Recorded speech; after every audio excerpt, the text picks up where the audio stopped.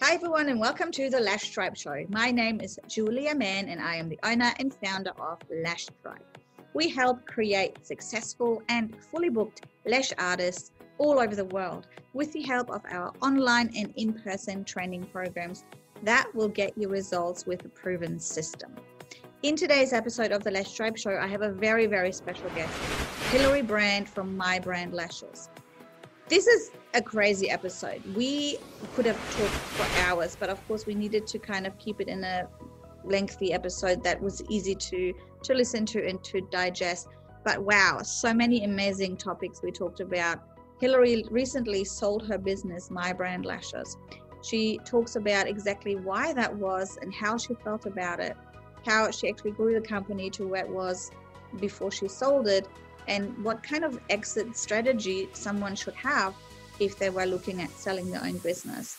But a big part of this is also about how couples or a marriage works in terms of business, a female and a male partner in business, or even just in life if the female has the business. So yeah, this episode has so many great gold nuggets and so much great content. We're going quite deep. This is probably one of my favorite episodes that I've recorded so far, just because Hilary is so authentic and so willing to share anything with us. So stay tuned. We're going to get started now. When someone came along and saw my vision and was like, we'd love to take your vision and go as far and as fast as we can with it, that was what sort of breathed hope back into the whole idea of allowing My Brand Lashes to move on. I am a woman that is for partnership. I feel like if we're just on the girls' team, then we're always going to be missing 50% of the rest. But if I could learn to be in partnership with both, I'm a very powerful person. I'm dressed up now, but this is not my norm. I'm usually kind of homeless looking. I wanted it to...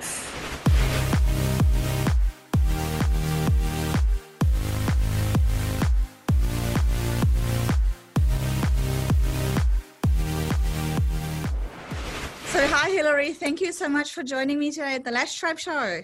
Oh, thanks for having me, Julia.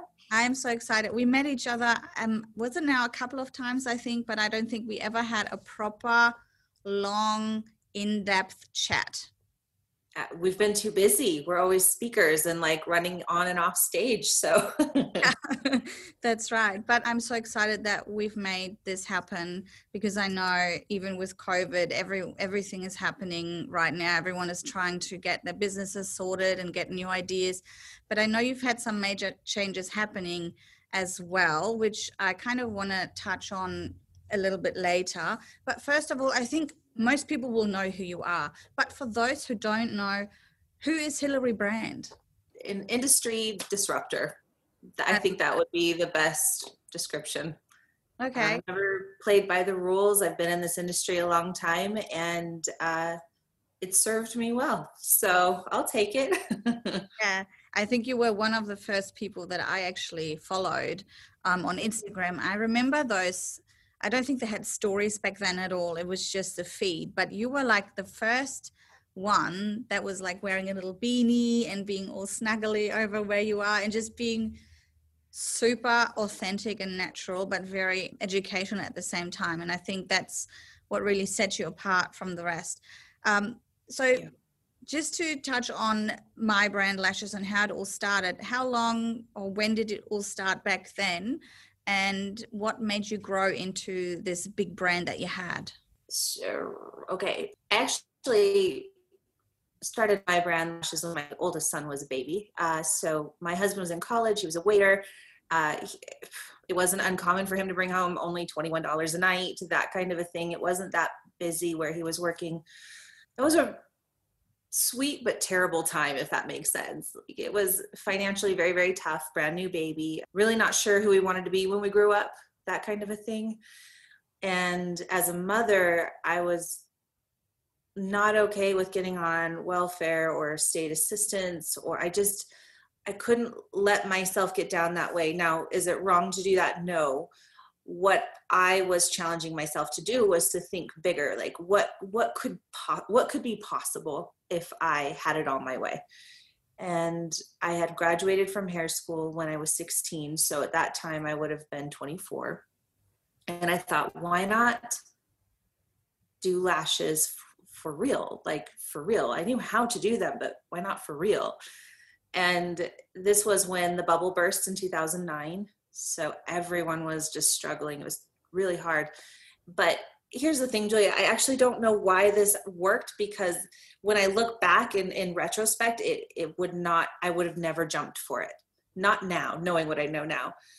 But I bought a kit and I asked 5 of my clients to invest with me because I didn't have 2 nickels to run together.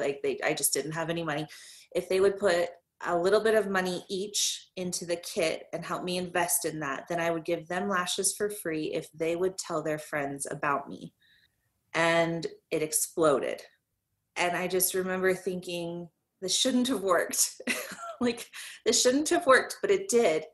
And later on, I actually found out that women would save money and hide money away during the Great Depression that hit here. And we've always prioritized beauty, no matter what the struggle was. So in that instance, it was almost like, okay, well, of course it worked, because the human nature of a woman is that if she feels beautiful, she feels like she has a little bit of control over her life. And then maybe she has choices in her life. And then if she has choices, she could choose big things. And that was something that I gradually learned over the years. But the beginning was just a risk and a chance, and it worked. And I never intended to stay in lashes. It was just to get my husband through college, and then he was going to go off and make whatever money he hoped to make, and then I would be a stay-at-home mom, because I didn't have a mom who stayed at home. I wanted that for my kids.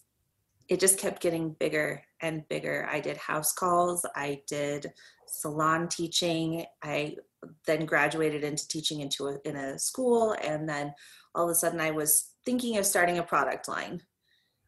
And I'm so happy that first round failed bad. How so? Why do you think that was? Because I had to learn, there was nowhere to, Facebook was not a thing yet. Not really, not for beauty purposes. The only real makeup forum was Wake Up in Your Makeup, if anyone remembers that. And I just remember thinking, how am I going to start a product line? I know some things, but I know nothing at the same time. So I actually I think I have a tray somewhere of my original line. And it arrived, it was going to be called the Timeless line, and it was a periwinkle blue. And the manufacturer shipped everything to me. I could only afford to do 600 trays the first round. And that was every size, every curl, and that was even skimping. And if you've never owned a product line, 600 trays is nothing. It won't get you anywhere. And they all arrived. They had lost all of their curl. Oh, they God. went flat. Yes. Yeah, story of my life. Right? Yeah. And I mean, you can't sell something that's gone flat. And it was truly just devastating. But we continued. I then opened a salon, hired 5 girls. We just kind of stuck with Blink for a long time because that was the brand to be a part of. So we built the salon. We had the 5 people. I had something like 250 clients rotating in and out. Wow. It was big. I was teetering on the edge of trying to make it work. I had just had my second baby, and I thought, why not expand and move to Las Vegas? Why not? Why not? We had one of our most favorite clients, and she'll still always just be my favorite person. She moved there, and she was like, I've done a bunch of research, and there's not a lot going on here yet in the world of lashes, and anything that we really could find, again, Instagram didn't really exist for this yet.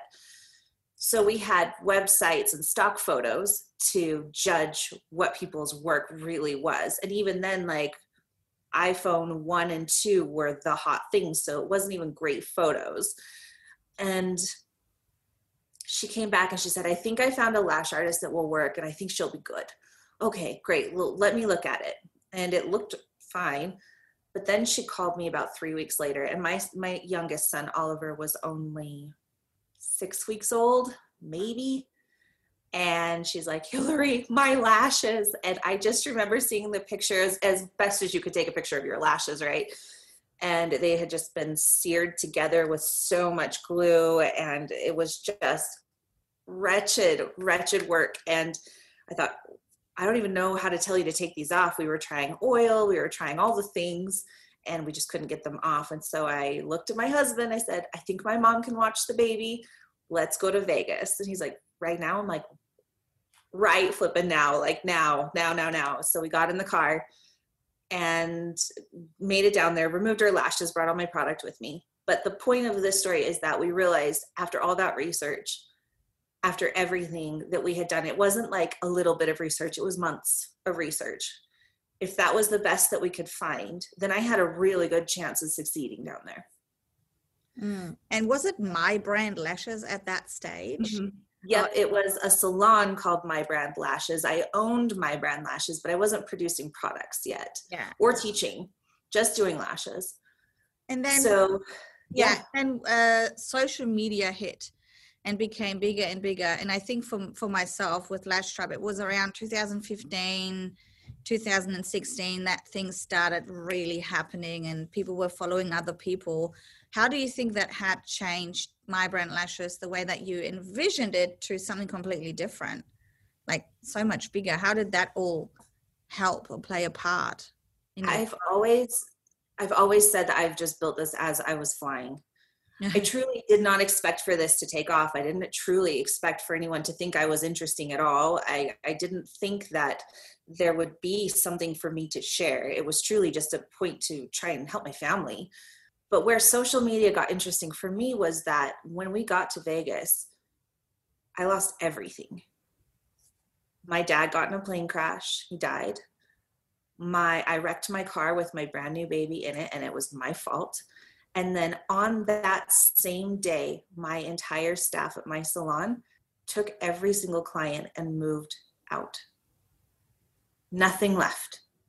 All of this within the day, the car accident and the mutiny happened in the same day, but then I lost my dad 3 months later. So while I'm going through all of this, I couldn't get out of bed. There was just no, I didn't know how to wrap my mind around it, because we had just moved to a new state and I had no family there either. There was nothing. And I didn't know this at the time, but I was going through some serious postpartum depression too. So all that just stacked on top of each other, and there's a good silver lining here. And with this three, yeah. But I got on Instagram and figured it out during that time. I learned what a hashtag was. I learned what posting was, and I started to learn to connect with other lash artists because I could keep my brain focused on that instead of whatever was going around. Yeah. And then I learned how to tag in different languages for eyelashes. So it wasn't just eyelash extensions, volume lashes, which by the way, they weren't even existing yet in our area. But I started finding lash artists. And then one day I thought, what if I were to do like a tip of the day or something to that effect? Because we needed education, and none of the big companies were sharing. You had to take their $3,000 class. And I found later that it wasn't even quality information. It was just a really good brand plan. So anyway, really long story, but social media really curved everything when I learned how to hashtag in different languages and then posting valuable information. All of a sudden, I went from 780 followers maybe to, I remember hitting the 15,000 mark and going, how did that amazing. Yes. But why would anyone listen to me? And then it started to become fun. And no, there were not stories. There were, it actually was in chronological order. It wasn't based on an algorithm, which was so nice, by the way. You couldn't link anything, but it was cool. It was really cool. And then now, talking about where we are today, people have probably already heard about it. You recently sold My Brand Lashes. Yeah. Tell me a little bit about that. Why has this been always in the back of your mind? Were you creating My Brand Lashes with an exit strategy? Because I think a lot of people build brands or companies, but they don't really know where they want to be in 5 years' time. They don't build a company with that kind of sale in mind. What was that like for you? It was more of the, where serving at my highest. Mm-hmm. It got to the point where it felt like there were a lot of lash brands and a lot of education, and I felt like I was getting into things that the lash industry either wasn't interested in or maybe didn't appreciate yet. It will. My curse is that I'm 5 years too early to every party. Empire Lashes were new. We got on that. And it just kind of felt like, not that there was competition, but was I relevant anymore? Yeah. Like when we did our Aunt Flo course, you know, there was a lot of pushback in the industry. Why would hormones matter? But secretly, in these parallel lines of me building a business, I've also been a medical junkie for years. And it just got to the point where even though I can't diagnose anything, I was starting to see different patterns in lashes and saying, hey, you should probably go to the doctor and check on this, not a thyroid problem or anything. I have called pregnancy 3 times, twice when I sent somebody to the doctor just to check it out. They've come back with cancer. And it's just things that our lashes are actually really loudspeakers for the health of our body. And over the last 2 years, I've really gotten into what partnership means and what education should be and where the health of the mind and the body can be, as well as the idea of selling. I've wanted to for a while, but how do you put your business on the market and then hopefully not get swallowed up with either your perceived competition or your, I don't know how to describe it, Julia. It's just strange. It was just like, who would want it? Because am I too specific? I even had one person say when we did put it up the first time, it's too much Hillary brand. It's not enough my brand lashes. And I thought that's silly because it's always been, the brand is about the lash artist. Mm-hmm. So anyway, then 2020 hit, and it was just one of those really loud awakenings that we've all had. And mine was, are you serving the highest you can? And the answer was no, I'm not. So at that point, it didn't matter if I sold or liquidated. It didn't matter the outcome, which, by the way, if you ever want anything really big to happen in your life, you have to let all that go. Like, you have to be fine with whatever is thrown your way. And so when I finally surrendered, allowed that to happen and said, hey, I'm going to liquidate and go to med school, all of the sudden, and I have a list, 20 people reach out. Would you be interested in selling your company to me? Sure. Let's start the vetting process. And so that's where we are right now.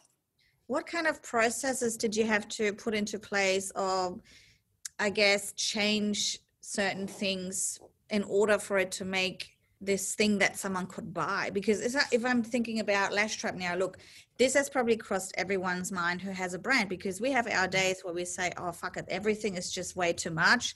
I'm not inspired. I don't feel the motivation anymore. But for me to say I'm going to sell it, what do I have in place to make something sellable other than the brand, the name? Yeah, you actually can't plan on the name. What they're looking for is how much inventory you have, what your education system brings for profit. I recommend not selling to somebody outside of the industry because they don't see, the industry is so niche, they don't see lashes as a big money maker, but it actually is. So vet out anyone who tries to tell you that this won't be valuable, because the value is actually in the quality of the product and the fact how much do you have. From there, that's just your assets, and you can expand and go, well, what digital products do I have? What class formats do I have? In my case, my buyer was able to purchase manuals and digital products and all of those things. And of course, I'm staying on to help her continue so that it's a smooth transition. But if you are trying to just sell your brand, you'll get an offer for maybe your Instagram account, which I did, so I'm saying that. Someone actually reached out and said, can I purchase your Instagram account and your followers? Wow. But that's about all you're going to get. Someone from the industry. Mm-hmm. Wow. Okay. I guess. So, I mean, there's even value in your client list and in your Instagram account, but you can't depend on only that. And truly, at the end of the day, if someone's following you, it's for a reason. And if you sell it to someone who's going to start posting, I don't know, food pictures when we all love food, but that wasn't why you started following, then they're going to leave anyway. So even that has only an ish value. What do you think someone who wants to sell their company or think about selling it to someone, obviously in the industry, what do these people, if there's a couple or if it's one person, what do you think they should bring along apart from experience in lashing and some kind of business knowledge? What do you think their personality should be like? Any values that you want them to have? You want to know what your business core values were, and does that person align with those values? My values have always been that I wanted this to be a real company with real mistakes, real behind the scenes. I mean, I'm dressed up now, but this is not my norm. I'm usually kind of homeless looking. I wanted it to, I always wanted it to be something that felt like everyone could be a part of this. You didn't have to be a certain anything to be a lash artist in this club. Just be here and bring those talents that you have. This was the place that you were allowed to have them and try it out. And if you failed, okay, we're here to support you. So if they don't align with those values, you're going to watch your company go down the tubes, because it really is like saying goodbye to a baby. It is. How do you feel about it? Have you made peace with it? I mean, you're transitioning. Yeah. I had it's so crazy. It feels like, it doesn't feel like it's going to die, because it's going off and going to college and it's going to get married and have its own life. That's how it feels. But when I was liquidating, before I thought, oh, someone might want to sell it or buy it, it was definitely the 5 stages of grief, anger and acceptance. Like, you have to get all the way through. I had my complete darkest moments when it was just like, did I just decide to fail? Like, did I just decide that am I not working hard enough? Am I not doing that? But when someone came along and saw my vision and was like, we'd love to take your vision and go as far and as fast as we can with it, that was what sort of breathed hope back into the whole idea of allowing My Brand Lashes to move on. Yeah, I love that. That's yeah. Cool. Where do you think you'll be in 5 years' time? Will we still see you around? Will you be part of Lashes in some way? I hope so. I would like to, like I said, I'm off to med school. So I'm on that path, right? Like, it's not starting tomorrow, but my focus will be around hormones and what those do for the body. Just as a tangent, the last time birth control was updated was in the 60s. Wow. Like we've had 600 cell phones since then of different versions, but for whatever reason, we can't get hormones to get updated. And we as women have issues with our hair and our lashes and our brows, and among a billion other things. Hormones run everything, and no one's really looking at them and figuring it out. So I hope to bring that knowledge back to the beauty industry, because I think it fits. Do I have a lot of time to change my mind? Absolutely. Who knows where this whole COVID thing is going, and when you can actually start with everything, you never know. Do you mind if I ask you some questions? They're kind of not really related to the topic, but I think they're just some really interesting questions that we can kind of put in, which will help our viewers or listeners a little bit, maybe with some of their own questions that they have as well. And in like being a human altogether, what would you say is something that you feel misunderstood about? For me? Yeah. Like what's something people seem to misunderstand about you? I think they misunderstand that I don't need to be appreciated for what I've put into the lash industry. Wow. A big part of what I've done in the lash industry, if you think about it, no one was doing tips of the day before I did. There are a lot of techniques and a lot of big free information that I did give. And there have been experiences, not many, where I was expected to give more without any gratitude. Yeah. And so that was something that I've learned about myself over the last couple of years, is I really need someone to at least acknowledge that, oh, you put some work into this for us. Because if we're all thriving in the industry, that reputation that lashes are bad, they're dangerous, you'll lose your lashes. It's not true. It's not true, which is why I really started pushing new information, because the old information was terrible. Yeah. So that's something that I feel like I'm strong, but I wanted to see that later on for sure. Yeah, I agree. And what were the best resources for you that really helped you along the way, you personally? One of my superpowers is that I will figure something out. And what that will mean is that I will try things until it either works or I'm going to make something that does work. And, I'm learning that everyone's superpower is very, very different. I didn't even know this was a thing until very recently. But like, for example, the new owner's superpower is networking. She is incredible at that. But I have the ability to look outside the box and go, we could do this differently and more efficiently if you're willing to try it. And really, it's not the achieving the new result, it's the brave courage that you need to jump and try something different. Yeah. Yeah. I totally agree that that's you. You just always have thought outside of the box. And I remember when we were putting on an event in Hamilton Island here in Australia, you were asking if you could talk about something completely different. And I was just like, yeah, I love that. Obviously, it didn't happen. But yeah, I can totally see that. That's amazing. Tell me about, say, a student or a customer that really touched your heart and changed some of the practices that you were doing differently before? It's not that I don't know. I'm seeing so many. That's good. They're both the good and the tough lessons. I wouldn't even say they were bad lessons, but I had one student, no matter what I threw at her, she was like, yeah, okay, yeah, I'm going to try that. Yeah. And I remember thinking, do I respond to my life like that? Do I look at it and go, yeah, I'm going to try that? She was just a yes girl. Whatever you say, yes, I'm willing, I'm able, let's do it. I've had several customers who will have changed my life for the better always. Mary Francis was my first real mom, and I love my mom, don't get me wrong. She came in and she just adopted me and supported me through the transition of moving from Utah to Vegas and then going from a little one person in the studio to a global traveler teaching volume in countries who had never even heard of it before. She was there with the coffee. Like Paula, for example, taught me my sticky note method in class.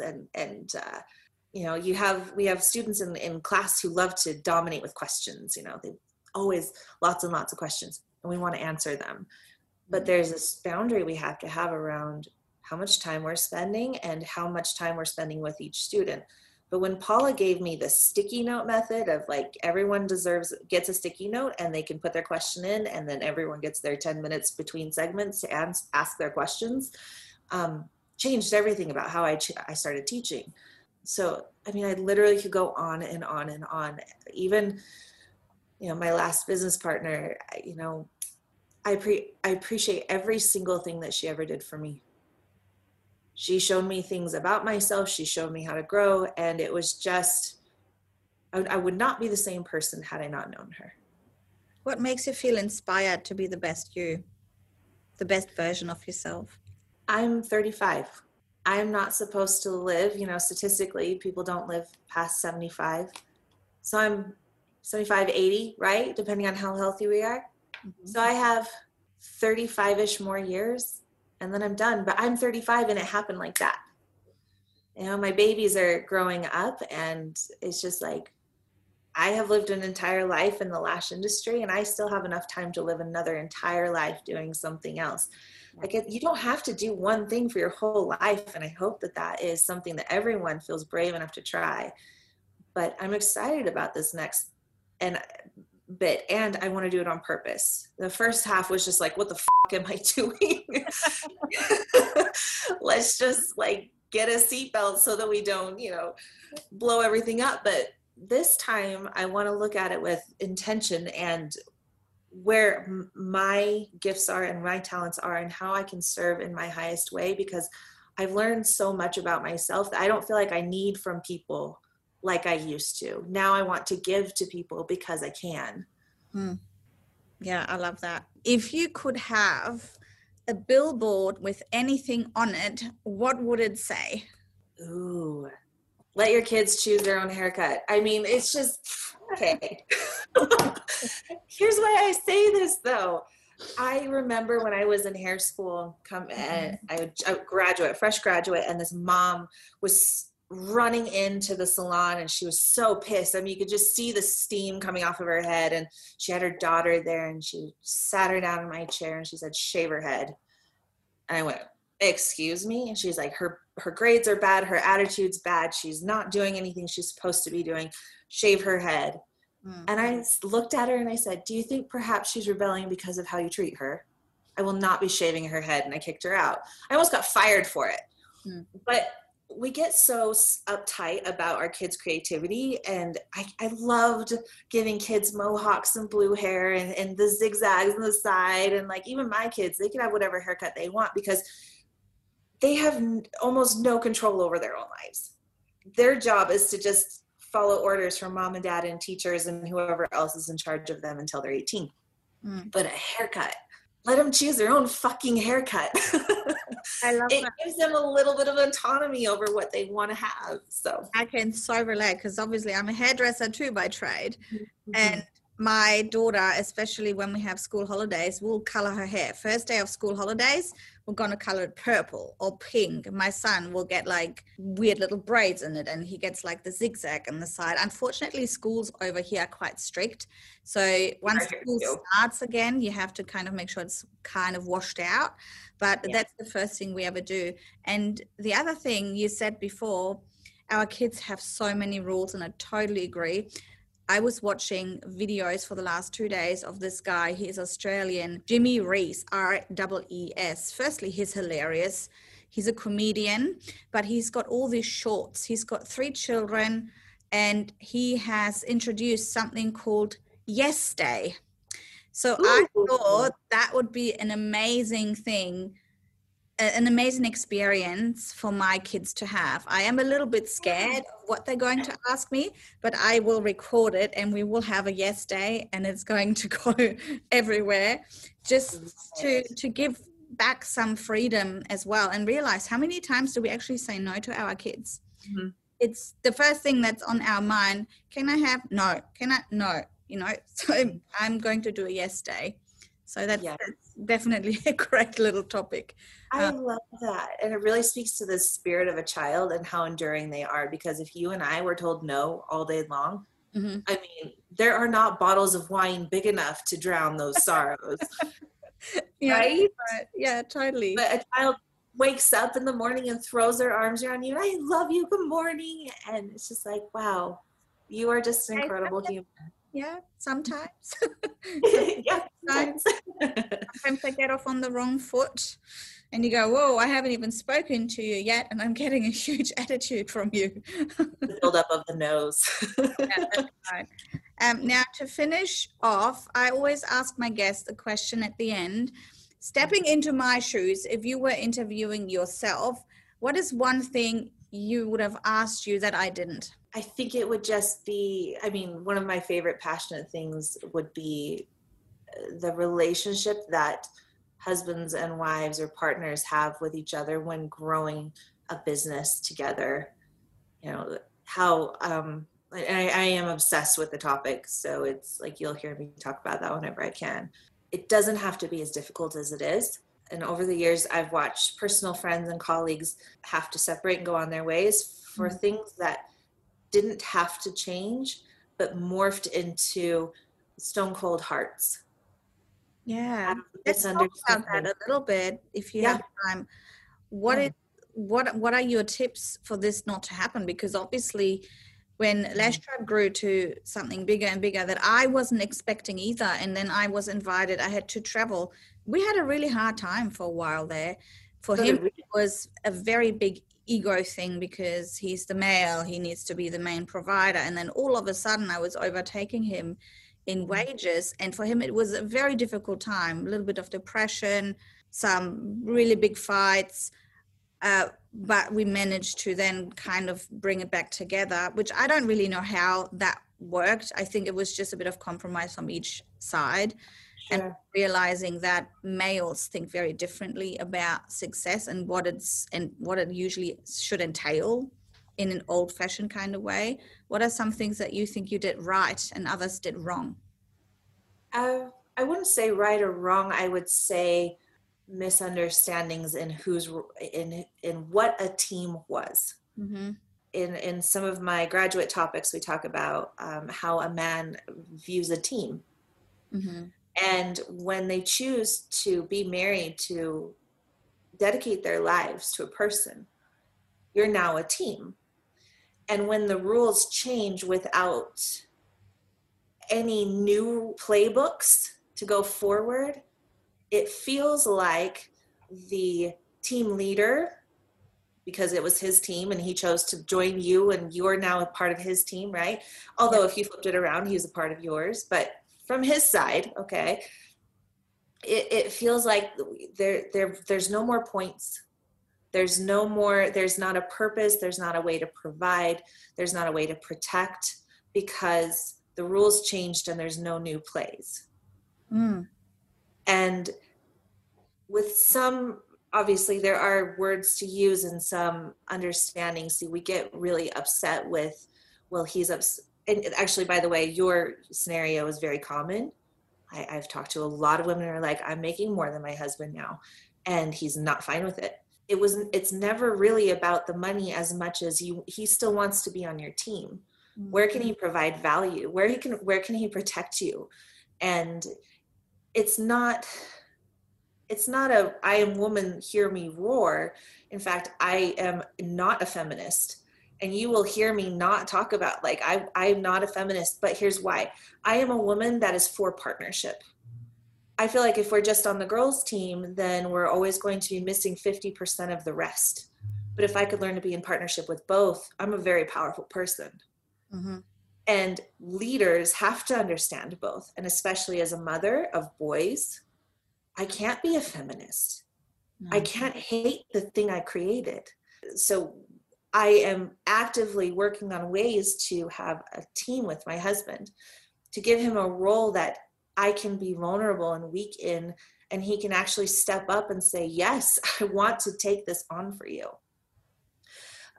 When I was traveling, and I know you know how this crazy life goes, but when you're in the air more than you're on the ground for months at a time, and you didn't have a conversation about where that nurturing side is going to be for the kids, and he's also working at his regular job and doing all of the things, he doesn't know that you're looking at him to maybe join your team and be the lash king. You know, you're the lash queen, he's the lash king. He doesn't know what that looks like because it was never spoken. It's just assumed. But if there's anything we can know as adults, nobody knows what we're thinking. Mm. And so I think that, and actually I'd love to teach about this in the industry. I really would, because there's a whole system to it. And instead of making men wrong for being different, I wish so badly that we would get in partnership with the way they're wired, because it's just a different wiring. It would be like having a Mac and a PC try to talk to each other, and they're just, the PDFs don't come through the same. They just don't. It's all right. But we need them both. We need them both. And in business, I can truly say that I am as successful as I am and as proud of what I've done because I've had Jerem behind me this whole time. And has it always been easy? No. Was he always involved in the actual My Brand Lashes? Parts of it. I remember seeing other places, and they like, the husband and wife would team together and they'd do the whole thing, and I'd get jealous because it was like my husband was building his career and I was trying to build this thing over here. And I remember one day, and this is not to throw him under the bus, and he knows I talk about him, so I have his permission here. But I remember one day I needed a design for one of my lash trays, and he was the one that did. I would mock it up and he would do them. But he said to me, Hillary, I have 3 paying projects right now. I can't do it. And I said, are you kidding me? I said, I have to have this design for the designer or we're not going to get this, marketed. And I said, so do I need to put you like on an actual payroll to get your attention? Oh, I was so mad. I was so mad. And you could just hear his balls being sliced off and thrown across the room for the way I responded. But it wasn't that. He had his own deadlines, and I assumed that because he was supposed to be my lash king and I put him in this place that he didn't even ask to be in, that he should just drop everything and do what I asked. that was a big fight for us. And it boiled down to what I expected and what he expected, right? And we were just missing everything. And once we got down to bottom line expectations, without judgment, just I expected to have support here, and he expected to have me support him because he was up to his eyeballs in work. And we just missed each other like ships in the night. Yeah. So, and then delegation started. Okay, I get a designer to do it. I'll mock up as much as I can or learn it myself, and I will take this pressure off of my marriage. Yeah, this is a great topic because I feel like I can just relate so much with what I went through for the last 5 years, and still sometimes go through. We were actually in discussions. He wants to sell his business because he doesn't feel fulfilled. He wants to have the in-person contact again with more clients, and he has a little car radiator shop where he repairs air conditioning and radiators for cars, but it's only him. It's him, his little shop. He sees customers, but he doesn't have that team behind him. He's a real big team player. So I was then thinking, oh, well, I could somehow insert him into Lash Tribe and get him to build the team behind it, because I don't think I would be very good at leading a team. I'm good at creativity. I'm great at doing videos and just teaching, but I don't think I would be good at managing a team. So I was always thinking, how can I make something fit for him to fit into Lash Tribe without even asking him, though, like, would you even want to consider doing that? You know, Right. He probably doesn't. And I asked him the other month, and this is something, probably a few months ago, before COVID actually, so probably more so last year, what would you actually want to do? And he said, well, I think I would prefer to work part-time for someone else and then pick up the kids from school early and not having to have them to go to aftercare and before care, and just be home for 2 days a week and work for 3 days a week. I'm like, oh, all right. Yeah, well, we can make that work somehow too.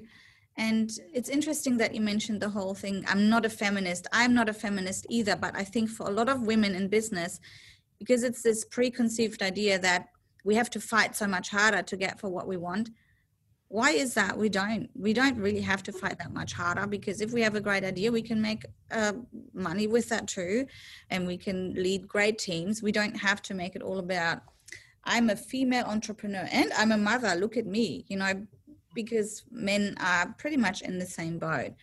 And I think it's this stigma that we kind of need to explore a bit more, or perhaps get rid of, that even though I am a female entrepreneur and have my own business, it doesn't mean I have to be a super hard, tough ass all the time.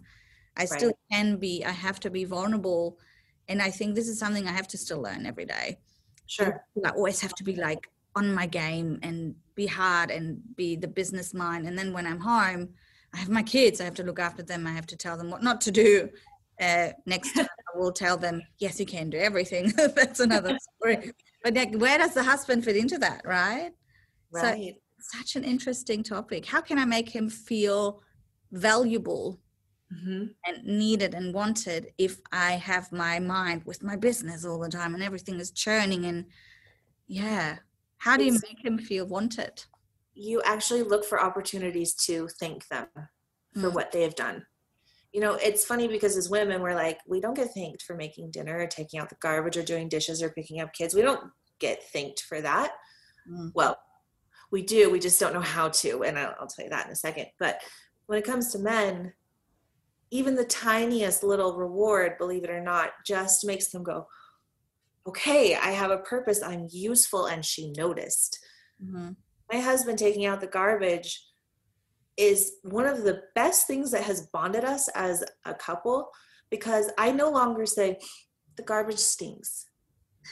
I look at him and say, babe, you would be my knight in shining armor if you would take that stinky ass garbage out the door. And yes, it feels cheesy and maybe even a little coerced, but the thing is would you rather be approached with, you're my knight in shining armor for saving me from the disgusting trash? Or would you rather be met with passive aggressive cold silence because you don't know what you're in trouble for? Yes. And it makes you, right? It makes you start to kind of like know where the person is in the room, but keep this distance because you could be in trouble at any second. I will try that. I mean, Yeah. you have that kind of understanding without speaking. He kind of takes the garbage out anyway. But sometimes I look at him and go, like, oh, can you not bloody see it? But instead of saying the garbage is full, he goes, yes, thanks for letting me know. I've noticed myself. You know, he gets very passive aggressive as an answer because Yes. I am doing that passive aggressiveness myself. So yeah, I will try it out and let you know how I went. Well, and here's the thing. Men don't want to be mothered, and we don't want to be their mother, right? It's hard, isn't it? It is. And so for us to say, you'll be my knight in shining armor to save me from whatever chore, or something small like my husband filled up the tank in the car just the other day. I hate getting in the car with an empty tank and have to go do that errand too. And he did that. It was just like, you know what? I don't know if I tell you this very often, but when you fill up the gas tank for me, it makes my day so much easier. Okay, ask me when the last time was I had to fill up the tank in my car. Because that one time I said that, he's like, well, I'll do it. Yeah, something that we do, or I have to kind of do as well, which really helps his ego, I think, is when we get big deliveries with big boxes that I just can't get up the stairs. Because in the corner here, we have a flight of stairs, 17 stairs. I'm like in the first floor. Right. And I have to tell him, Justin, tomorrow I can't lift the box. Like, I'm not strong enough. I need your strong arms. Can you just help me pick it up and put it up? And he has to drive by from going to his work to home anyway. So he will usually then drop it off and do that. And I think that makes him feel kind of special and wanted, even though it's such a dumb little thing. Well, it's dumb for us. Yeah. Right? Like, we would make no effort at all. It would not be a thing if somebody said, hey, could you please bring me a coffee? I'm dying today. Like, we wouldn't think another second of it. Here's your coffee. Yeah, no problem, girl, anytime. But for men, that need to be needed, that need to be a purpose in your life, that thing that makes a difference for you. It's not even an ego thing. It's wired into them. They are 30 times more packed with testosterone than we have. 30 times. What that looks like is, for us, we have this much and they have this entire room full of testosterone. And that is jet fuel. We burn out of it, and then we burn into our adrenals, and then we get chronic fatigue, we get hair, we lose hair, we start getting bad periods. We lose all those things by burning over the amount of testosterone we naturally produce. So guys having this constant engine revving, and it's not even just for sex, it's to lift things and move them and to be on purpose and for a purpose. If they can't use that, that goes into a negative energy, and they'll start looking for things to destroy. Or you'll get addicted to video games, or you'll find friends to start doing things with. There's something where they have to go and find a place to spend it. Well, you can find positive places for them to spend it, and everyone wins. But they want to see that they can be their partner. They want to see that you're a team, not just a honey-do list. Yeah, maybe finding projects together that you can do together. I remember before kids, we used to just go around our house and renovate things together, and we laid tiles together or painted things, dumb things like that. They were not that dumb, but and I think that goes for a lot of couples in professional businesses as well. It's just hard after kids, things are changing a little bit. So I think we have to put a bit more effort into it. I think so. I think well, and I think if every entrepreneur, myself included, making a date night non-negotiable with no phones, kicking the phone out of the bedroom and it can't be there, having a normal alarm clock. All of the magic is stolen out of our bedrooms when we have TVs and phones in there. Yeah. People wonder why they're not having sex. They wonder why they're not having that pillow talk. They wonder why they're not dreaming big anymore like they did when they were first married and couldn't afford the food they were, eating. Like, we wonder why that's disappeared. Well, we built all these distractions into the most safe part of our home, which really, if you look at like feng shui and things like that, the bedroom is your heart. and putting all those distractions inside of there, of course, our relationships are in trouble as entrepreneurs. Of course they are, because we now make our business the biggest part of our heart. Yeah. Yeah. And we've got to take the time to reevaluate and really, sit down and take that special extra time. And it feels like everything else gets done so much easier when that other time is prioritized. It's still the same 24 hours, but we have more energy because something is on point and balanced. So the rest of it can get done. Even though it feels like it should be an afterthought, it should be the first thought. Well, what great, valuable tips. Thanks. I'm Thanks for letting me talk about it. I love to hear more about that. I'm very much into a lot of the manifestation and law of vibration and stuff like that at the moment. I'm just trying to, just like yourself, trying to get away from just work, know how to do lashes. There's so much more about it that goes into growing a business, and it all starts with the mind. And so I want to thank you for opening your mind up and sharing so authentically and freely today. And I can't wait to see what else life has in store for you. Where can people find you now? Where do we get in contact with you? Have you opened up a new page, or what's happening? Yeah, I haven't been too active because I'm kind of in a now what phase, but I also am being real there too. And the new Instagram is called Constellation Creator. There's going to be life in this. I'm no longer performing for people. You know, if it's there, it's because I want to share it.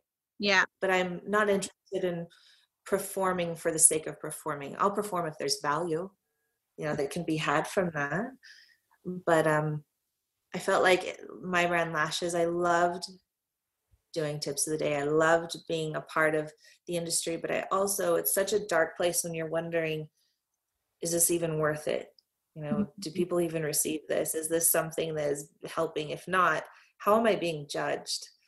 And at that point, I don't care, but at that point it was big that if I was judged by it, then I don't know if I could do the next one.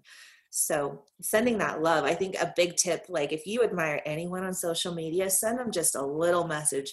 I don't know if anyone's told you today, but what you post makes a difference for me. Yeah. And lucky enough, they may not feel that. Yeah, I still get that, but then I hear from other people that I get hate on other forums. I get hate via email sometimes, but I just had to grow a tougher skin. It's just the way that it is. Beauty industry can be quite cutthroat, but I think any industry has especially if you are really doing social media, you show your face, you are showing up constantly, you're everywhere on different types of social media. You just make yourself open for attacks anyway. Absolutely. It's just something that you have to keep in mind. And in the beginning, I remember when I started out doing my very first live videos, I was devastated. I was at home depressed. I was crying when people said something negative about me. Yeah. Now I read the comments and I will go, okay, how can I respond with love? There's this great saying, and I hope I say this correctly. If you are talking to someone who is absolutely rude to you, who has no kind of best well wishes for you, someone who's just not a nice person, where can you see a little part of you in them and try and understand? How are they reflecting you back to you? Yeah. Yeah. So I always try and think about that too when I read, especially online comments. I think if you're talking to someone in person, a lot of the time it kind of shows a lot easier, but you can't tell on social media. And this is why I think social media has helped grow a lot of people, but it's also damaged a lot of people. And that's another completely different topic to talk about. That could be their whole hour. Be more like watch The Social Experiment on Netflix. That's one of the things that's going to open your eyes. Anyway, I could talk to you forever, but the podcast have a certain length. We can make a part 1 and a part 2. I would be totally open to it. I love talking to you, and thanks for letting me talk about so many cool things. I know, right? Well, I'm super excited. I just started following you on your Constellation Creator, and I'm excited to see what you will bring to the new part of your life and what other people you can inspire now, if not lash artists, probably lash artists. Thank you. I will still always think of the lash industry as my original base. I'll never not be a part of that. But I just love what this industry has offered me in such a valuable way for my life. So, and you, like, just even asking me to be a part of that, it's just crazy that, again, why would someone want to hear anything I had to say? Like, I just thank you for even seeing that. No, of course. And everyone knows you as one of the big people in the industry. And I think it just shows you and how humble you are that you think, why me? Because I feel like that all the time as well. Why people ask me? Because I'm just a mother of two that works really hard to share some lash knowledge. That's basically it. Everything else has to be done at the same time, the marketing, the branding, but at the end of the day, it's just a lot of hard work. It is. And you're a superwoman for it, making a difference big time. Yeah. I don't know where I see this industry in 5 years, to be quite honest. I don't know either. Things are changing so quickly, and there's just too many trainers, too many courses, and a lot of them are not at the kind of level where they should be. So I'm a little bit worried. I'm actually curious because I think there actually might be a mass exodus of lash companies. Mm-hmm. I have sold my company and I've done it publicly. I'm curious to see if people start selling their companies because there is a new wave generation that wants to buy something already established. And I wouldn't be surprised if I started seeing a wave of companies selling and starting afresh. It's definitely put a seed in my head. And there are people who are willing to buy, which blew my mind. Yeah. So, yeah. Well, building a brand is the hardest part, mm-hmm. Taking years and years and years. And if you have good systems and you have all the stock already, then, if someone just jumps in it, they just have to follow all your systems and rules and just try and keep it alive. But the actual building part is the hardest, especially in today's climate. Back then, it was a lot easier. Like I even got in, I was like the second generation lash artist. You were like one of the first. If you were in Australia back then, I would have been trained by you, but I think I was trained about a month after you came to Australia, maybe. Okay.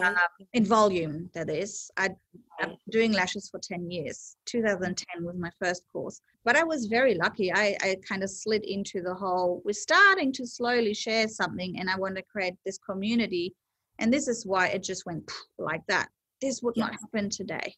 It would not happen. It's too saturated now. It is. But I think if anything, it will create some innovative, like the things we've never seen before. I'm starting to see new items pop up that it's like, now you're thinking. That's what the industry is looking for. But I think a lot of the girls have got to get out of their own heads. We literally, if 2020 has shown us nothing or anything really, it is that we can't play by the old rules anymore. No, we have to be ahead of it. We have to try something else. Yeah, and either you're really scared of it and you let that bring you down, or you start to get innovative and creative out of the need and the fear. Perhaps fear makes us do some great stuff. It is. And we started our businesses with a need and a fear before. It was just smaller. Yeah. And so why can't we do it again and do it bigger this time? So I don't think that the potential is there. And yes, I think we're all very tired. This was a lot to just digest this year. But I think if anything, the human spirit will prevail. And I think that we'll have so much new information coming out that it will just blow up. So that's hope so.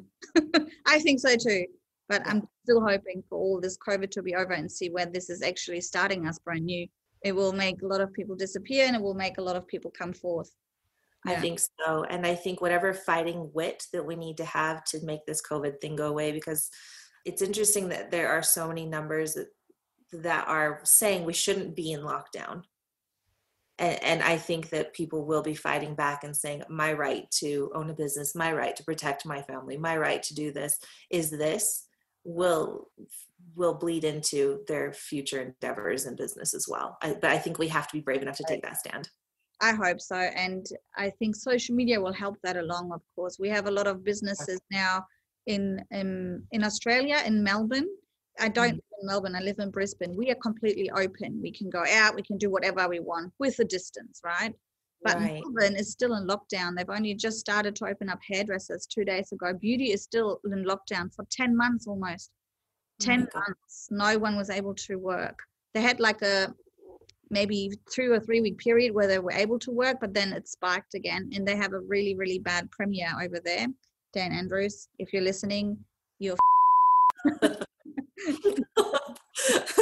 but and so there is a couple of people now opening up their shops. There was a hairdresser opening up, there was a clothing store opening up and going, I'm taking my stand. And then police came and it was all filmed with one of the reporters who's got a lot of followers now because he is one of the ones that speaks the truth.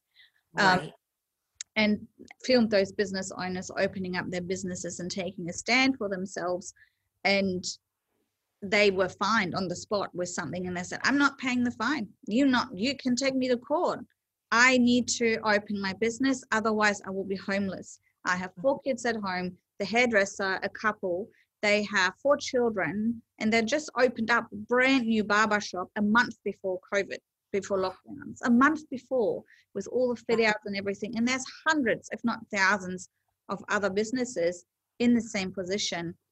But if everyone, like you said, if everyone would just come together and take a stand, they couldn't do anything about it. They couldn't. No, and that's why I'm just saying we can't be afraid anymore. We just can't. California's in the same state. People try and open up, they shut them down. And it's just to the point where this is so against all human rights. I don't know why we're but take a mother who is told that potentially their children could die if they get this unknown thing, right? And so easily the mama bear is going to come out and say, fine, I will be in lockdown until the all clear signal is there, which again is why we need our men out there protecting and providing and saying, no, look at the numbers. Here are the facts, because we do get wrapped up in emotion and we start getting afraid. We can't be afraid. We can't. It's funny because I actually posted something just today, just to wrap this podcast up. I'll read it out, which has a lot to do with the media and what we believe. So if someone says it's raining and the other person says it's dry, it's not your job to quote them both. It's your job to look out the window and find out which one is true. Amen. Amen. Exactly. Yeah. We will see where we're ending up. But I want to thank you for your willingness and openness to share. Thank you. Love chatting with you. Over there, and stay safe and good luck. Thank you. Bye, love. Bye-bye.